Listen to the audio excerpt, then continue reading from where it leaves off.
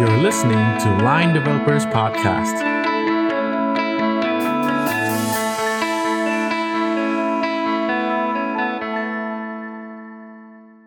สวัสดีครับสวัสดีครับยินดีต้อนรับเข้าสู่รายการ Line Developer Podcast นะครับคุณอยู่กับแทนวลิตวันวิทู Developer Relation จากบริษัท LINE ประเทศไทยครับและผมตีจิรวัฒน์การวิทยาการ Tech Evangelist จากบริษัท LINE ประเทศไทยครับครับพี่ตีเคยมีประสบการณ์ที่แบบ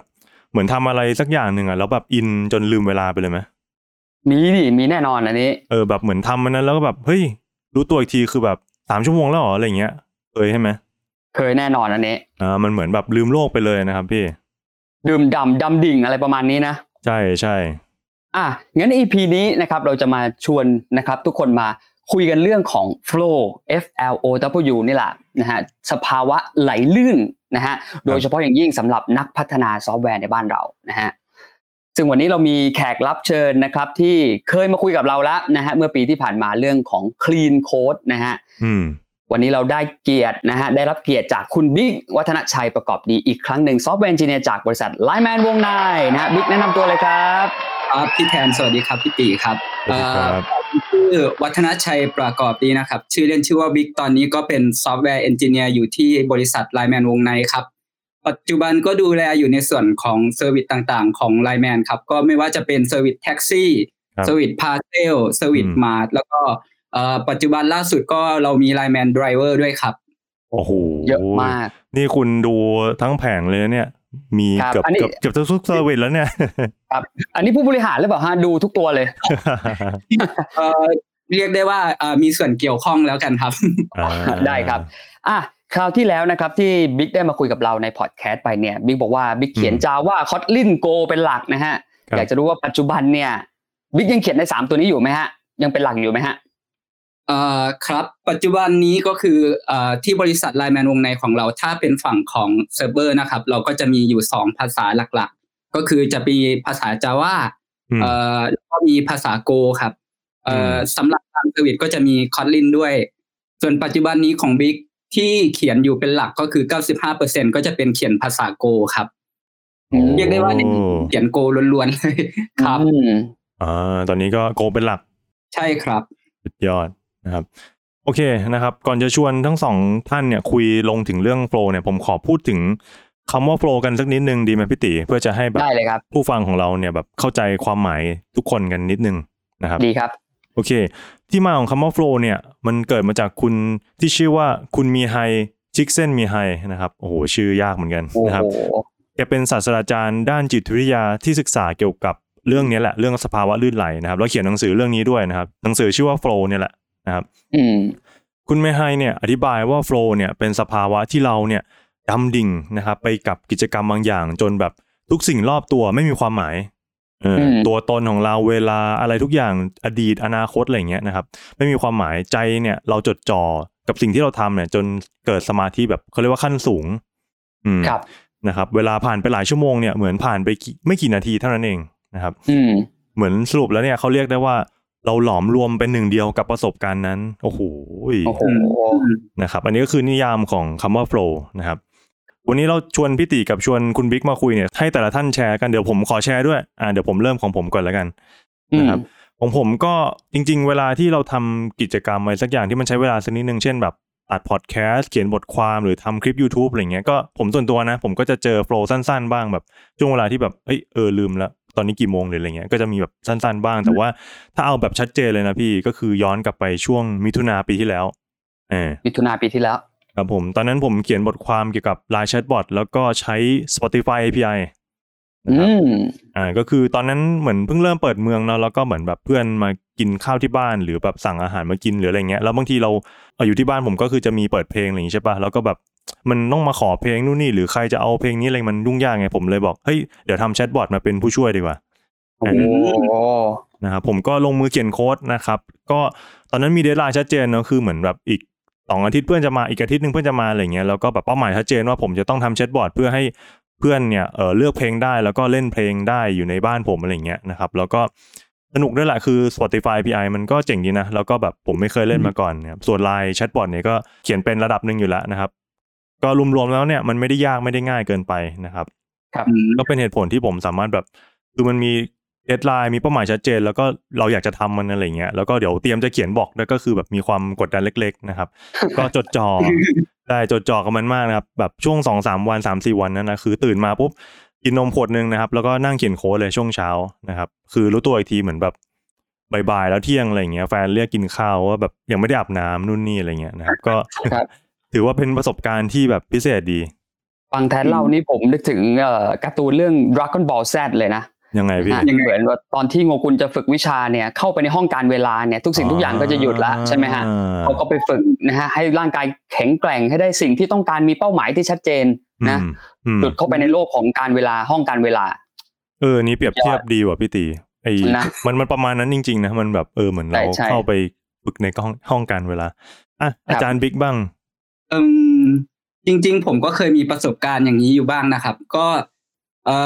ประสบการณ์เกี่ยวกับภาวะลื่นไหลเนี่ยของบิ๊กเนี่ยเท่าที่จำได้ต้องย้อนกลับไปตั้งแต่ช่วงเริ่มทำงานใหม่ๆเลยครับก็คือตอนนั้นไม่รู้เลยด้วยซ้ำครับว่าที่เราตกอยู่สถานการณ์อย่างนั้นเขาเรียกว่าสภาวะลื่นไหลหรือสภาวะโฟลว์ครับจริงแต่ก่อนไม่รู้จักใช่ครับซึ่งเหตุการณ์ช่วงนั้นก็คือบิ๊กได้มีโอกาสเข้ามาร่วมงานกับทีมในบริษัทแล้วทีนี้บิ๊กก็เรื่องราวก็คือบิ๊กมาเจอกับรุ่นพี่ท่านหนึ่งที่เขาชอบสอนในการให้ความรู้ในการเขียนโปรแกรมจริงๆหน้าที่ของพี่เขาก็คือเป็น technical coach ครับซึ่งในเวลาเรามาทำงานเนี่ยช่วงเวลาพักเที่ยงหรือช่วงเวลาช่วงเย็นหลังเลิกงานเนี่ยพี่เขาก็จะมีคลาสในการสอนเกี่ยวกับโปรแกรมมิ่งหรือว่าเทคโนโลยีต่างๆครับช่วงที่พี่เขาสอนเนี่ยก็จะอย่างเช่นสอนโปรแกรมมิ่งก็ไม่ว่าจะเป็นภาษา Haskell ภาษา Scala หรือภาษา JavaScript พวกเนี้ยซึ่งอยู่ในคลาสเวลาที่พี่เขาสอนเนี่ยเขาก็จะมีแบบให้การบ้านเราครับการบ้านเนี่ยก็คือเขาจะให้เราไปทำวันเสาร์วันอาทิตย์ซึ่งตอนเราเรียนเราก็จะรู้สึกสนุกแล้วก็ไฟแรงมากพอถึงวันศุกร์เนี่ยเราบิ๊กก็จะตั้งใจเลยว่าจะต้องไปทำการบ้านที่พี่เขาให้มาเนี่ยให้สำเร็จให้จงได้ก็คือวันจันทร์ต้องกลับมาโชว์เขาบอกว่าเนี่ยทำได้แล้วนะอะไรประมาณนี้ครับสุดยอดทีนี้ทุกๆคืนวันศุกร์เนี่ยบิ๊กก็จะไปนั่งทำพวกโจทย์หรือว่าการบ้านที่พี่เขาให้มาเนี่ยก็หลังจากกลับไปบิ๊กก็จะทำอย่างเงี้ยแบบคืนวันศุกร์ก็จะนั่งเขียนโปรแกรมนั่งอ่านโจทย์ที่พี่เขาให้มาแล้วพยายามแก้โจทย์พวกเนี้ยไปได้ทีละข้อซึ่งช่วงนั้นอ่ะจำได้เลยครับว่าทุกวันศุกร์เนี่ยบิ๊กจะนอนเช้าแบบตี 4 ตี 5อะไรอย่างเงี้ยเป็นประจำเลยเขาก็คือจริงตอนนั้นมันไม่ได้รู้สึกว่านานก็คือแบบเผลอแป๊บเดียวก็แบบเช้าเผลอแป๊บเดียวก็เช้าอะไรอย่างเงี้ยตลอดสุดยอดมากครับแต่เท่าที่จำได้ก็คือช่วงนั้นก็คือการบ้านพวกเนี้ยมันไม่มีความกดดันเลยก็คือเรารู้สึกมีความสนุกเรารู้สึกท้าทายเรารู้สึกว่าเราอยากทำโจทย์พวกเนี้ยให้สำเร็จให้จงได้ครับจำได้ว่าบิ๊กจะมีลูปอยู่อย่างเงี้ยอยู่ประมาณแบบหลายเดือนเลยช่วงที่เขาสอนครับรู้สึกว่าเรามีความสุขไปกับมันครับแต่อาจารย์บิ๊กก็ถือว่าแบบเป็นนักเรียนที่รักดีมากนะเพราะว่าเหมือนแบบขยันมากนะตั้งใจแล้วก็ขวนขวายความรู้มากๆเลยมี passion จริงประมาณนั้นครับก็คือผมคิดว่าเรามี passion กับมันเรามีความตั้งใจกับมันครับช่วงนั้นแล้วพี่ตีล่ะครับพี่ตีมีเหตุการณ์อะไรอย่างนี้ไหมครับมีเหมือนกันครับก็เหมือนกับบิ๊กนะว่าเราไม่ได้รู้จักคำว่าโฟลว์หรือว่าสภาวะลื่นไหลก่อนนะฮะสำหรับผมเนี่ยถ้าก่อนหน้านี้ผมคงจะเรียกมันออกเป็น2แบบก็คือคำว่าหมกมุ่นกับมุ่งมั่นนะฮะหมกมุ่น .com ป่ะเนี่ยเนี่ยที่มาเลยเห็นไหมฮะคราวนี้เนี่ยประสบการณ์ในเรื่องของหมกมุ่นแล้วก็มุ่งมั่นของผมเนี่ยขอแยกเป็น2เรื่องเป็นหมกมุ่นกับมุ่งมั่นละกันนะฮะเรื่องแรกหมกมุ่นก่อนเลยนะฮะครั้งแรกที่รู้สึกว่าดำดิ่งนะฮะต้องย้อนมานู่นตอนม.3 นะฮะตอนนู้นผมเล่นเพย์1นะฮะ Winning Eleven ครับตอนนี้เพย์5แล้วพี่ครับไปไกลมากแล้วนะฮะรู้อายุเลยนะฮะคือเล่นแบบหามรุ่งหามค่ำสนุกแบบสุดๆนะฮะข้าวปลาเนี่ยไม่หิวโดยอัตโนมัตินะฮะไปร้านเกมป่ะพี่ตอนนั้นไปร้านตอนแรกไปร้านเกมตอนหลังซื้อมาไว้ที่บ้านครับโอ้โหสุดยอดครับผมเป็นครั้งแรกที่รู้สึกว่า24ชั่วโมงหรือ1วันเนี่ยมันเวลามันไม่พอสำหรับเรานะฮะ อันนี้จริงๆนะฮะแล้วก็เรื่องตลกไปกว่านั้นก็คือว่าช่วงที่ผมเรียนนะผมอยู่ม.3 ใช่ไหมฮะตอนขึ้นม.4 ผมไปโรงเรียนวันแรกเนี่ยเพื่อนๆทักทุกคนเฮ้ยตีทำไมผิวมึงกระจ่างใสขนาดนี้นี่อย่างนี้เลยคือตลอดทั้งปิดเทอมม.3 นะครับผมเก็บตัวอยู่แต่ในห้องนะฮะนึกออกไหมฮะเปิดแอร์อยู่แต่ในห้องแล้วก็อัดแต่วินนิ่งอย่างเดียวเลยโอ้โหผิวกระจ่างใสเลยเว้ยตัวขาวอยู่ใต้ตัวขาวมาเลยนะฮะอันนี้คือผมคิดว่าเป็นประสบการณ์ที่ใกล้เคียงกับเรื่องโฟลว์ที่ลองคุยกันวันนี้แต่ผมเรียกว่าหมกมุ่นละกันนะฮะมาที่มุ่งมั่นบ้างนะฮะมุ่งมั่นนี่กระโดดข้ามมาตอนช่วงทำงานเลยละกันนะฮะคือสิ่งที่ทำให้ผมได้ดำดิ่งเนี่ยตัวอย่างของผมก็คือการพัฒนาระบบตัวกิจกรรมของ Line Thailand Developer Conference เมื่อปีที่ผ่านมานี่แหละนะฮะมาออฟฟิศปั๊บเปิดคอมมาเลยนะฮะ 9 โมงเช้านะฮะเริ่มโค้ดนะฮะไม่ลุกไปเลยนะฮะห้องน้ำข้าวปลานี่ไม่ต้องพูดถึงนะฮะจบกี่โมงพี่เริ่ม 9 โมง 2 ทุ่มนะฮะตอนนั้นโอ้ยกี่ชั่วโมงเนี่ย 2 ทุ่มแล้วเป็นไปได้ยังไงน้ำเนิ้มข้าวปลาไม่ต้องกินห้องน้ำไม่ต้องเข้าคือมันเหมือนหลุดไปในโลกการเวลาแบบห้องการเวลาที่เล่าไปเลยนะฮะเพื่อนมาทักมาคุยอะไรอย่างนี้นะคือเสียงมันไม่ค่อยเข้าหูอ่ะเบลอนะฮะแต่อันนี้ที่ผมเรียกว่ามุ่งมั่นเพราะว่าอะไรเพราะว่าตอนที่ผมพัฒนาระบบเนี่ยผมมองเห็นเส้นชัยตั้งแต่แรกแล้วอันนี้ผมมีเส้นชัยอยู่แล้วไม่ได้เล่นไปเหมือนวินนิ่งเล่นไปเรื่อยนะฮะอันนี้ผมเห็นเส้นชัยอยู่แล้วว่ามันอยู่ข้างหน้าผมแล้วนะฮะผมอยากจะลองวิ่งในแต่วิธีแต่ละแบบที่จะให้เข้าถึงเส้นชัยให้เร็วที่สุดให้ได้นะฮะและที่สำคัญคือผมกลัวด้วยว่าเส้นชัยมันจะหายนะฮะเดี๋ยวลืมอะไรอย่างเงี้ยนะฮะคือต้องรีบวิ่งรีบสับนะฮะนึกออกไหมมันต่างกับวิ่งแบบไม่เห็นเส้นชัยนั่นก็คือสาเหตุที่ผมคิดว่าอันนี้คือการมุ่งมั่นหรือเป็นส่วนหนึ่งของโฟลว์ของสภาวะไหลลื่นนั่นเองนะฮะนี่เป็นประสบการณ์ของผมเลยโอ้สุดยอดจริงๆพี่ติจำได้ไหมครับพี่ติเคยเล่าให้บิ๊กฟังว่ามีช่วงหนึ่งที่พี่ติต้องพัฒนาระบบอะไรสักอย่างเกี่ยวกับการเขียนเว็บน่าจะเป็นการรับสมัครน้องๆเข้ามาฝึกงานที่ Line Thailand มั้งครับตอนนั้นก็ด้วยเล่าให้บิ๊กฟังว่าเฮ้ยทุกวันนี้ทำไมแต่ละวันมันผ่านไปรวดเร็วเหลือเกินถ้าเวลาผ่านไปเร็วนอกจากที่เราจะอยู่ในสภาวะนี้นะฮะอีกอย่างหนึ่งที่มาด้วยกันคือความสุขนะฮะใช่จริงไหมฮะถ้าเรามีความสุขเวลาผ่านไปเร็วถูกไหมฮะจริงนี่เข้ามาบวกด้วยมันเปรียบเทียบนี้พี่มีคำคมมันนึงของไอน์สไตน์ที่เขาบอกว่าสมมุติว่าพี่ติเอามือไปแตะน้ำร้อน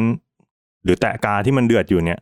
ผ่านไป1 นาทีมันเหมือนผ่านไป1 ชั่วโมงถูกไหมเพราะมันแบบผ่านไป1 นาทีโอ้ทรมานมากเลยแต่สมมุติว่าไปคุยกับสาวๆสวยๆเนี่ย1 ชั่วโมงนี่อย่างกับ1 นาทีอันนี้ผมไม่ได้พูดเองวันนี้ผมไม่ได้พูดเองไอน์สไตน์เขาบอกแทนห้ามใช้คำว่าเรานะไอน์สไตน์เขาบอกพี่ผมยกเขามา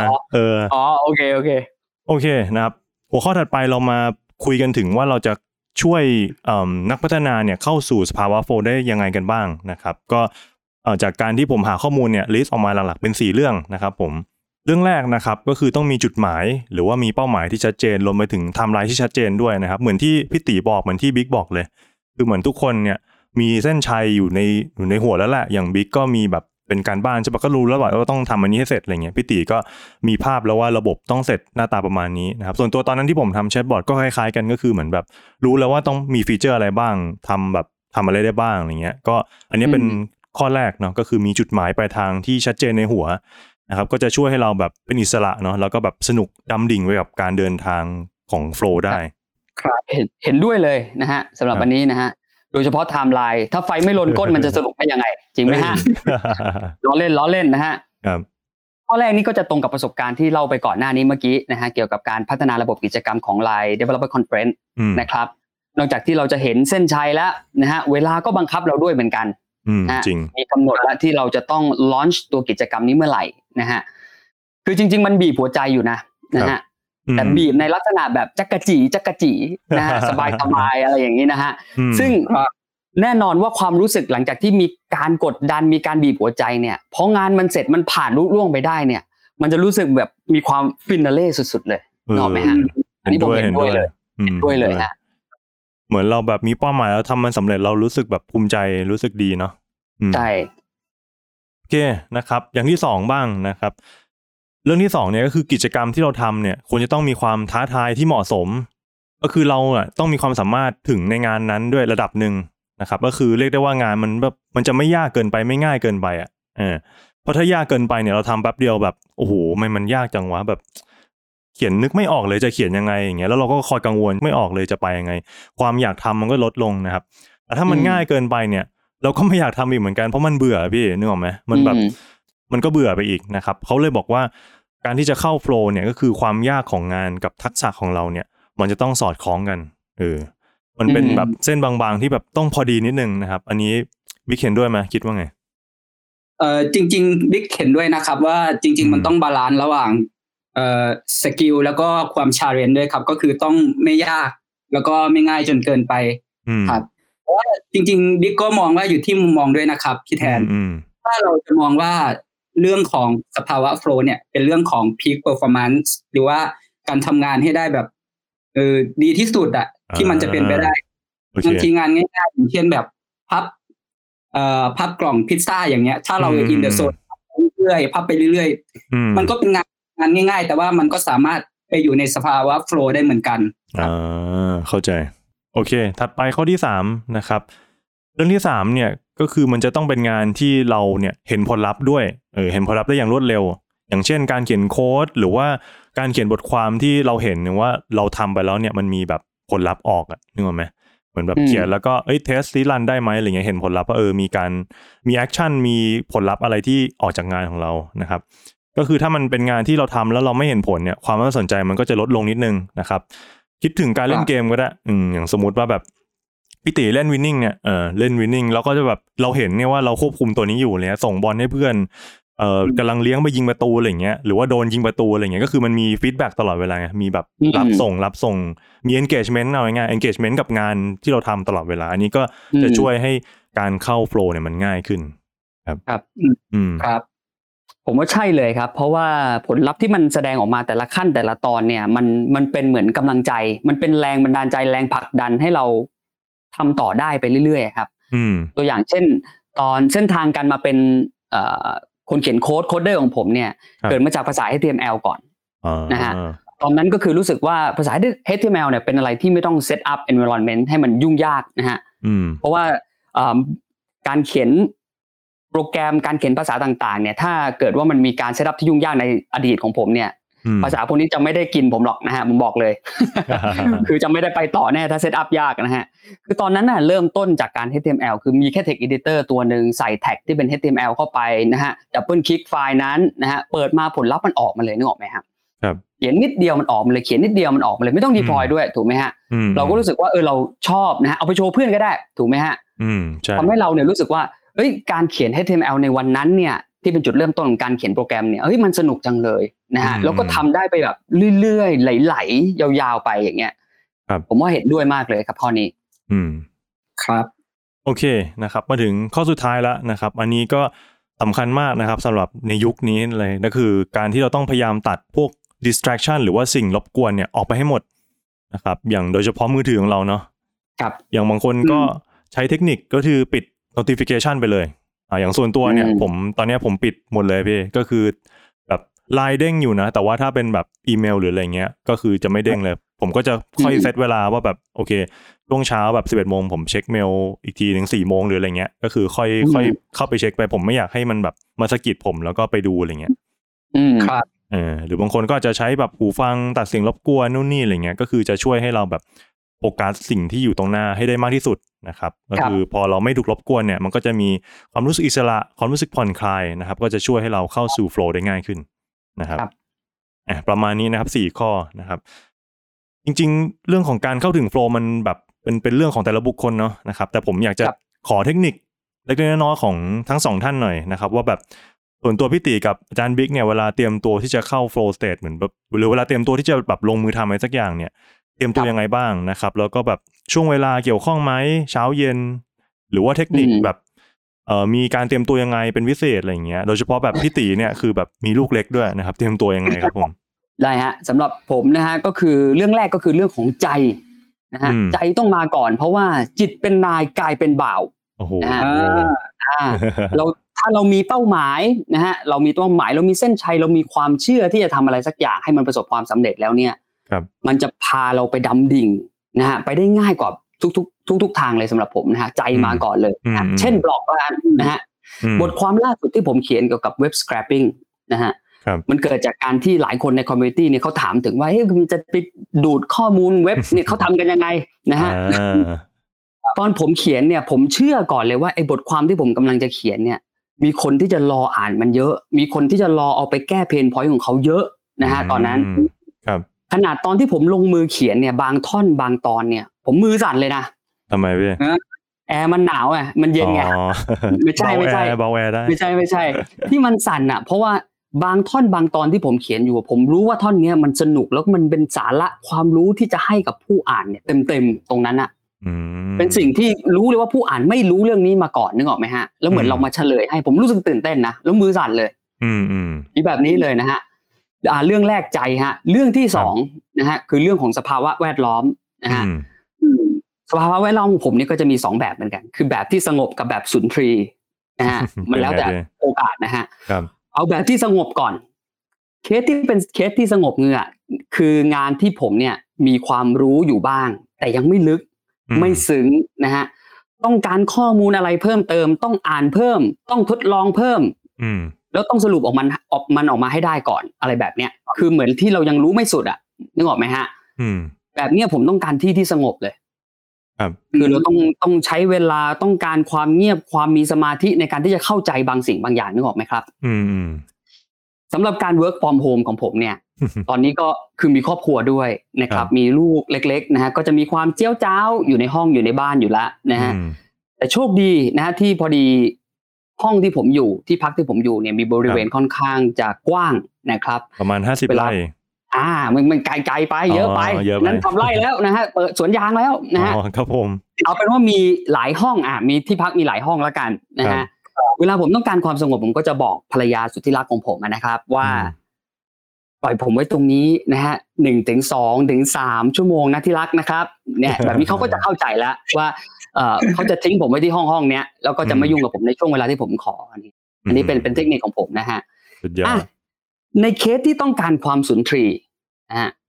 จะเพื่อที่จะดื่มด่ำไปในบางสิ่งบางอย่างเนี่ยเคสเนี่ยคือมันจะเกิดเคสนี้ได้ต่อเมื่อที่ผมเนี่ยมีทุกอย่างอยู่ในหัวผมหมดแล้วนะคือทุกอย่างมันแน่นมันพังพลูพร้อมที่จะปลดปล่อยนึกออกไหมฮะผมแค่ต้องการเวลาและแรงจูงใจนะฮะเคสแบบนี้เบียร์ช่วยคุณได้นะฮะคือช่วยบิ้วเครื่องดื่มนะฮะที่ช่วยให้บิ้วให้มีพลังงานเพิ่มอะไรอย่างนี้นะฮะเสียงเพลงที่ช่วยเข้ามาเปิดให้เราแบบคลื้นเครงเพลงนี้ต้องเป็นแนวเล้าๆหน่อยนะฮะเพลงเล้านะฮะฉากเพลงที่ผมชอบเลยนะฮะของความสุนทรีย์ก็คือถ้าใครได้เคยดูหนังเรื่อง The Social Network นะฮะมันจะมีฉากนึงที่มาร์ค ซักเคอร์เบิร์กเนี่ยเริ่มลงมือแฮกนะฮะเขียนโปรแกรมปั๊บนะฮะในฉากนั้นเนี่ยเขาก็จะมีเพลงเปิดออกมาแบบมันๆรัวๆเล้าๆนึกออกไหมฮะประกอบกับที่มาร์คกำลังเขียนโปรแกรมมาร์คเขียนโค้ดอย่างสนุกสนานมันสะใจมากพอเขียนเสร็จมาร์คสลบเลยนะฮะคืออันนี้ผมว่าเป็นฉากหนึ่งที่มันแสดงถึงความแบบเข้าไปอยู่ในสภาวะลื่นไหลได้เป็นอย่างดีนะฮะสุดท้ายพูดถึงเรื่องมือถือนิดนึงนะฮะเรื่องมือถือนี่เป็นปัจจัยสำคัญเลยนะฮะเรื่องมือถือหรือการเล่นโซเชียลเน็ตเวิร์กของเรานะวันนี้นะฮะเป็นปัจจัยสำคัญมากที่จะมารบกวนการทำงานของเรานะฮะแต่สำหรับผมนะฮะการเล่นมือถือการเล่นโซเชียลเน็ตเวิร์กเนี่ยมันเป็นเหมือนความรักนะฮะมันคล้ายกับความรักนะฮะคือไปติดมันแล้วเลิกยากนะฮะเลิกยากจริงๆนะฮะและมันจะมีผลกับผมแค่ตอนที่ผมจะเริ่มทำสิ่งใหม่ๆเท่านั้นนะถ้าคุณตัดใจได้เหมือนความรักไหมฮะถ้าคุณตัดใจได้นะฮะคุณก็พร้อมนะฮะผมก็พร้อมที่จะก้าวไปทำอะไรใหม่ๆได้อย่างมั่นคงได้อย่างไหลลื่นนะฮะดื่มด่ำนี่เลย move on ได้ว่างั้นครับผมขออาจารย์บิ๊กบ้างครับครับก็ของบิ๊กเองเท่าที่รีเสิร์ชมาก็คือจริงๆแล้วครับเราไม่สามารถบังคับให้เกิดสภาวะโฟลว์ได้นะครับแต่ว่าเห็นด้วยแต่ว่าเราสามารถสร้างปัจจัยที่ช่วยเอื้อเพื่อที่จะให้เกิดภาวะโฟลว์ได้ครับส่วนมากก็จะเป็นเรื่องของอารมณ์ครับคล้ายๆกับพี่ตีครับก็คือต้องมาก่อนมีเป้าหมายที่ชัดเจนมีอารมณ์อยากจะทำสิ่งนั้นแล้วก็เราต้องหลีกเลี่ยงพวกความเครียดต่างๆครับไม่ว่าจะเป็นพวกข่าวต่างๆที่ เป็นสิ่งที่ไม่ดีเป็นสิ่งที่เครียดทำให้ดราม่าเนาะนู่นนี่ใช่ครับเราต้องรู้สึกผ่อนคลายแล้วก็คิดบวกก่อนครับแล้วก็คล้ายกับพี่ตีครับก็คืออย่าไปยุ่งกับพวกโซเชียลมีเดียต่างๆครับซึ่งอันนี้บิ๊กเคยฟังจากTED Talkของดร.มีไฮของแกเองนะครับใช่ครับแกบอกว่าการที่เราจะเข้าสู่สภาวะโฟลว์ได้อะต้องมี3อย่างนี้เข้ามาครับก็คือต้องมีภาวะตื่นตัวครับภาวะตื่นตัวก็คือสภาวะเนี่ยเป็นพื้นที่ที่คนส่วนใหญ่จะเรียนรู้สิ่งใหม่ๆครับเพราะว่าตรงเนี้ยเขาจะสามารถก้าวออกนอกขอบเขตที่คุ้นเคยอย่างที่2ก็คือสภาวะควบคุมได้หรือว่าคอนโทรลเมื่อกี้ตื่นตัวแล้วก็ทีนี้ก็เป็นการควบคุมครับควบคุมก็คือเราจะรู้สึกสบายใจมั่นใจไม่ตื่นเต้นครับแล้วก็รู้สึกว่าไม่มีอะไรท้าทายงงไหมครับ2ตรงนี้มันจะขัดกันอยู่มันต้องบาลานซ์กันครับอีกอย่างหนึ่งก็คือต้องมีภาวะผ่อนคลายอย่างที่พี่ตีบอกไปครับว่าพี่ตีต้องเบียร์ช่วยได้อะไรอย่างเงี้ยก็คือมันต้องมีรีแลกซ์สุนทรีใช่ครับสุนทรีการที่จะเข้าสู่สภาวะโฟลว์ดร.มีไฮเขาก็เลยบอกว่ามันจะต้องบาลานซ์กันระหว่างความตื่นตัวการควบคุมได้แล้วก็ความรีแลกซ์ครับผมนึกว่าแล้วคือเขาเหมือนวาดกราฟมานิดนึงมั้งแล้วก็เราต้องแบบอยู่ในเส้นพอดีกับไอ้3ตัวเนี้ยที่บิ๊กบอกเลยใช่ครับเราพูดถึงข้อดีของโฟลว์กันมาเยอะแล้วนะฮะผมว่าเรามาพูดถึงจุดอ่อนโฟลว์กันบ้างดีกว่าไหมฮะดีไหมฮะแทนดีครับพี่บิ๊กว่าสำหรับเรื่องโฟลว์หรือการสภาวะลื่นไหลเนี่ยนะฮะมันมีจุดอ่อนไหมพอจะแชร์ให้ฟังได้ไหมฮะบิ๊กครับอันนี้บิ๊กไม่รู้ว่ามันเรียกว่าจุดอ่อนหรือเปล่านะครับแต่ว่าล่าสุดวันก่อนเนี่ยบิ๊กมีโอกาสได้อ่านบล็อกอันหนึ่งของพี่รุธครับพี่รุธนี่ก็คือเป็น Head of People ของบริษัทบิ๊กเองพี่รุธอนันตวงศ์แกเขียนบล็อกอนันตวงศ์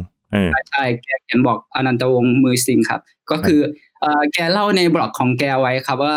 สภาวะโฟลว์เนี่ยก็ไม่ใช่เรื่องที่ดีเสมอไปครับเหมือนบิ๊กอ่านในบล็อกเขาก็จะมีเรื่องราวประมาณนี้ก็คือเขาพูดถึงการซ้อมตีลูกเบสบอลของนักเบสบอลครับการซ้อมของนักเบสบอลเนี่ยจะมี2แบบก็คือแบบแรกก็คือให้เครื่องยิงลูกเบสบอลเนี่ยถูกตั้งโปรแกรมครับให้ยิงลูกเบสบอลตรงๆสลับกับโค้งด้วยแพทเทิร์นที่สม่ำเสมอกันเช่นตรง3ครั้งโค้ง1ครั้งแบบนี้ไปเรื่อยๆใช่ครับก็คือเป็นแพทเทิร์นที่แบบนี้ไปเรื่อยๆยิงออกมาตรง3ครั้งแล้วก็โค้ง1ครั้งส่วนการซ้อมแบบที่2ก็คือเครื่องจะยิงลูกเบสบอลโดยการสุ่มครับก็คือตรงบ้างโค้งบ้างตรงบ้างโค้งบ้างแล้วแต่ไม่มีแพทเทิร์นสลับกันไปเรื่อยๆครับแรนดอมมาเลยว่างั้นใช่ไหมใช่ครับแต่ว่านักเบสบอลเนี่ยเขากับชอบแบบแรกครับเพราะเขารู้สึกว่าเขาสนุกเขารู้สึกว่าตัวเองตีได้ดีเข้าสู่โฟลว์สเตทครับทำให้เขามีความมั่นใจมากยิ่งขึ้นครับส่วนการซ้อมแบบที่2ครับเขารู้สึกว่าเขาหงุดหงิดตีพลาดไปเยอะครับแต่ว่าด้วยการรีเสิร์ชตรงเนี้ยโค้ชกับประเมินว่าการซ้อมแบบที่2ตั้งหากที่ทำให้นักเบสบอลเก่งขึ้นได้เร็วกว่าครับเพราะว่าเขาบอกว่าการเรียนรู้จะเกิดขึ้นตอนที่นักเรียนรู้สึกว่าไม่เก่งครับน่าสนใจครับดังนั้นการพาตัวเองไปสู่จุดที่แบบสตรักเกิลอย่างเงี้ยครับก็เป็นเรื่องที่จำเป็นเหมือนกันครับน่าสนใจมากจริงๆอันนี้มันเอาไปแมปกับไอ้3สภาวะที่ดร.บีไฮเขาเคยบอกไว้นะครับก็คือภาวะตื่นตัวภาวะควบคุมแล้วก็ครับก็คือใช่ครับเพราะว่าไอ้เนี่ยไอ้แบบแรกที่นักเบสบอลเขาบอกว่าเขาตีได้ดีเนี่ยมันตกอยู่ในสภาวะคอนโทรลมากเกินไปครับมันไม่มีความไม่ท้าทายใช่ครับอันนี้น่าสนใจครับพี่ตีคิดว่าไงเรื่องนี้มันต้องบาลานซ์ผมว่าใช่ครับเหมือนแบบถ้าง่ายไปมันก็อาจจะไม่ได้เนาะอาจจะแบบไม่อาจจะไม่ได้เอนจอยขนาดนั้นแต่ก็ไม่ต้องยากเกินถูกไหมฮะยากเกินนี่อาจจะหมดแบบท้อได้นะฮะใช่ครับคือพูดเป็นภาษาง่ายๆคือมันให้มันมีรสชาติอ่ะนะฮะนึกออกไหมฮะไม่ใช่แบบว่าจะแบบสุดโต่งไปด้านใดด้านหนึ่งนึกออกไหมฮะมีรสชาติกลมกลืนอะไรเงี้ยผมว่าเหมาะกับเรื่องนี้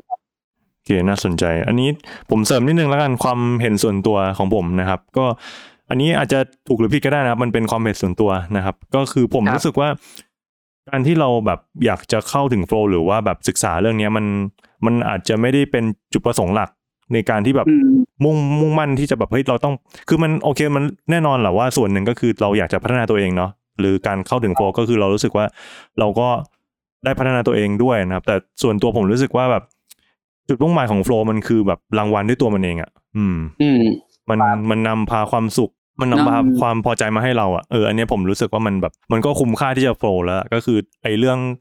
พัฒนาตัวเองก็อาจจะส่วนตัวนะผมมองว่าเป็นเรื่องรองสักเล็กน้อยนะใช่จริงๆครับคือไอ้ลุงมิไฮลีเนี่ยคือตอนเด็กนะครับแกไปใช้ชีวิตอยู่ที่ยุโรปหลัง World War II ครับแกก็ไปเจอว่าผู้คนรอบข้างแกมีจำนวนคนแบบแค่นิดเดียวเองที่สามารถแบบใช้ชีวิตต่อไปได้อย่างมีความสุขอะครับที่เหลือคือแบบซัฟเฟอร์เนี่ยครับใช่ครับที่เหลือก็คือซัฟเฟอร์จากภาวะสงครามเพราะว่าตอนนั้นมันตอนนั้นลุงแกอายุประมาณแบบ10ขวบอะไรอย่างเงี้ยครับแกก็เลยแบบสนใจเกี่ยวกับในทางจิตวิทยาว่าคนที่สามารถแบบว่าใช้ชีวิตต่ออย่างมีความสุขกับคนที่แบบทนทุกข์แบบทุกข์ทรมานใช่ครับมันต่างกันยังไงครับมันก็เลยเป็นจุดที่แกต้องมาศึกษาเกี่ยวกับเรื่องของพวกจิตวิทยาหรือว่า happiness พวกเนี้ยครับก็เลยเป็นจุดเริ่มต้นของเรื่องของความสุขในการดำรงอยู่ครับในทางพุทธศาสนาบิ๊กไปพอดีไปเจอคำนี้ครับตอนเสิร์ชตอนเรียนว่าโฟร์บิ๊กไปเจอคำหนึ่งชื่อว่าเอกกัตตาครับพี่แทนเคยได้ยินไหมไม่เคยแล้วไม่ค่อยคุ้นเลยครับไม่เคยรู้มาก่อนเหมือนกันครับก็คือพอดีไปเสิร์ชคำว่าสภาวะโฟลว์อย่างเงี้ยก็เลยไปเจอคำนี้ครับเขาบอกว่าในพุทธศาสนาของเราเนี่ยมีคำหนึ่งชื่อว่าเอกกัตตาเนี่ยคล้ายๆกับสภาวะโฟลว์เลยครับก็คือการดำรงอยู่ณจุดๆนั้นจิตที่มีสมาธิและมีอารมณ์เป็นหนึ่งเดียวครับครับเอาขั้นสูงมากระวังหลับนะฮะ โอเคนะครับวันนี้ก็ต้องขอบคุณบิ๊กมากนะครับที่มาร่วมแบ่งประสบการณ์นะครับเกี่ยวกับโฟลว์หรือสภาวะลื่นไหลนะครับกับ Line Developer Podcast นะครับสำหรับ EP นี้ก็ไว้ประมาณนี้นะครับสำหรับเรื่องโฟลว์เนี่ยหวังว่านักพัฒนาที่ได้ฟังนะฮะผู้ฟังที่ได้ฟังเรื่องนี้ไปนะฮะจะนำไปปรับใช้ประยุกต์ใช้นะครับกับการทำงานของตัวเองนะครับเพื่อให้เกิดความสุขความฟินาเล่นะครับ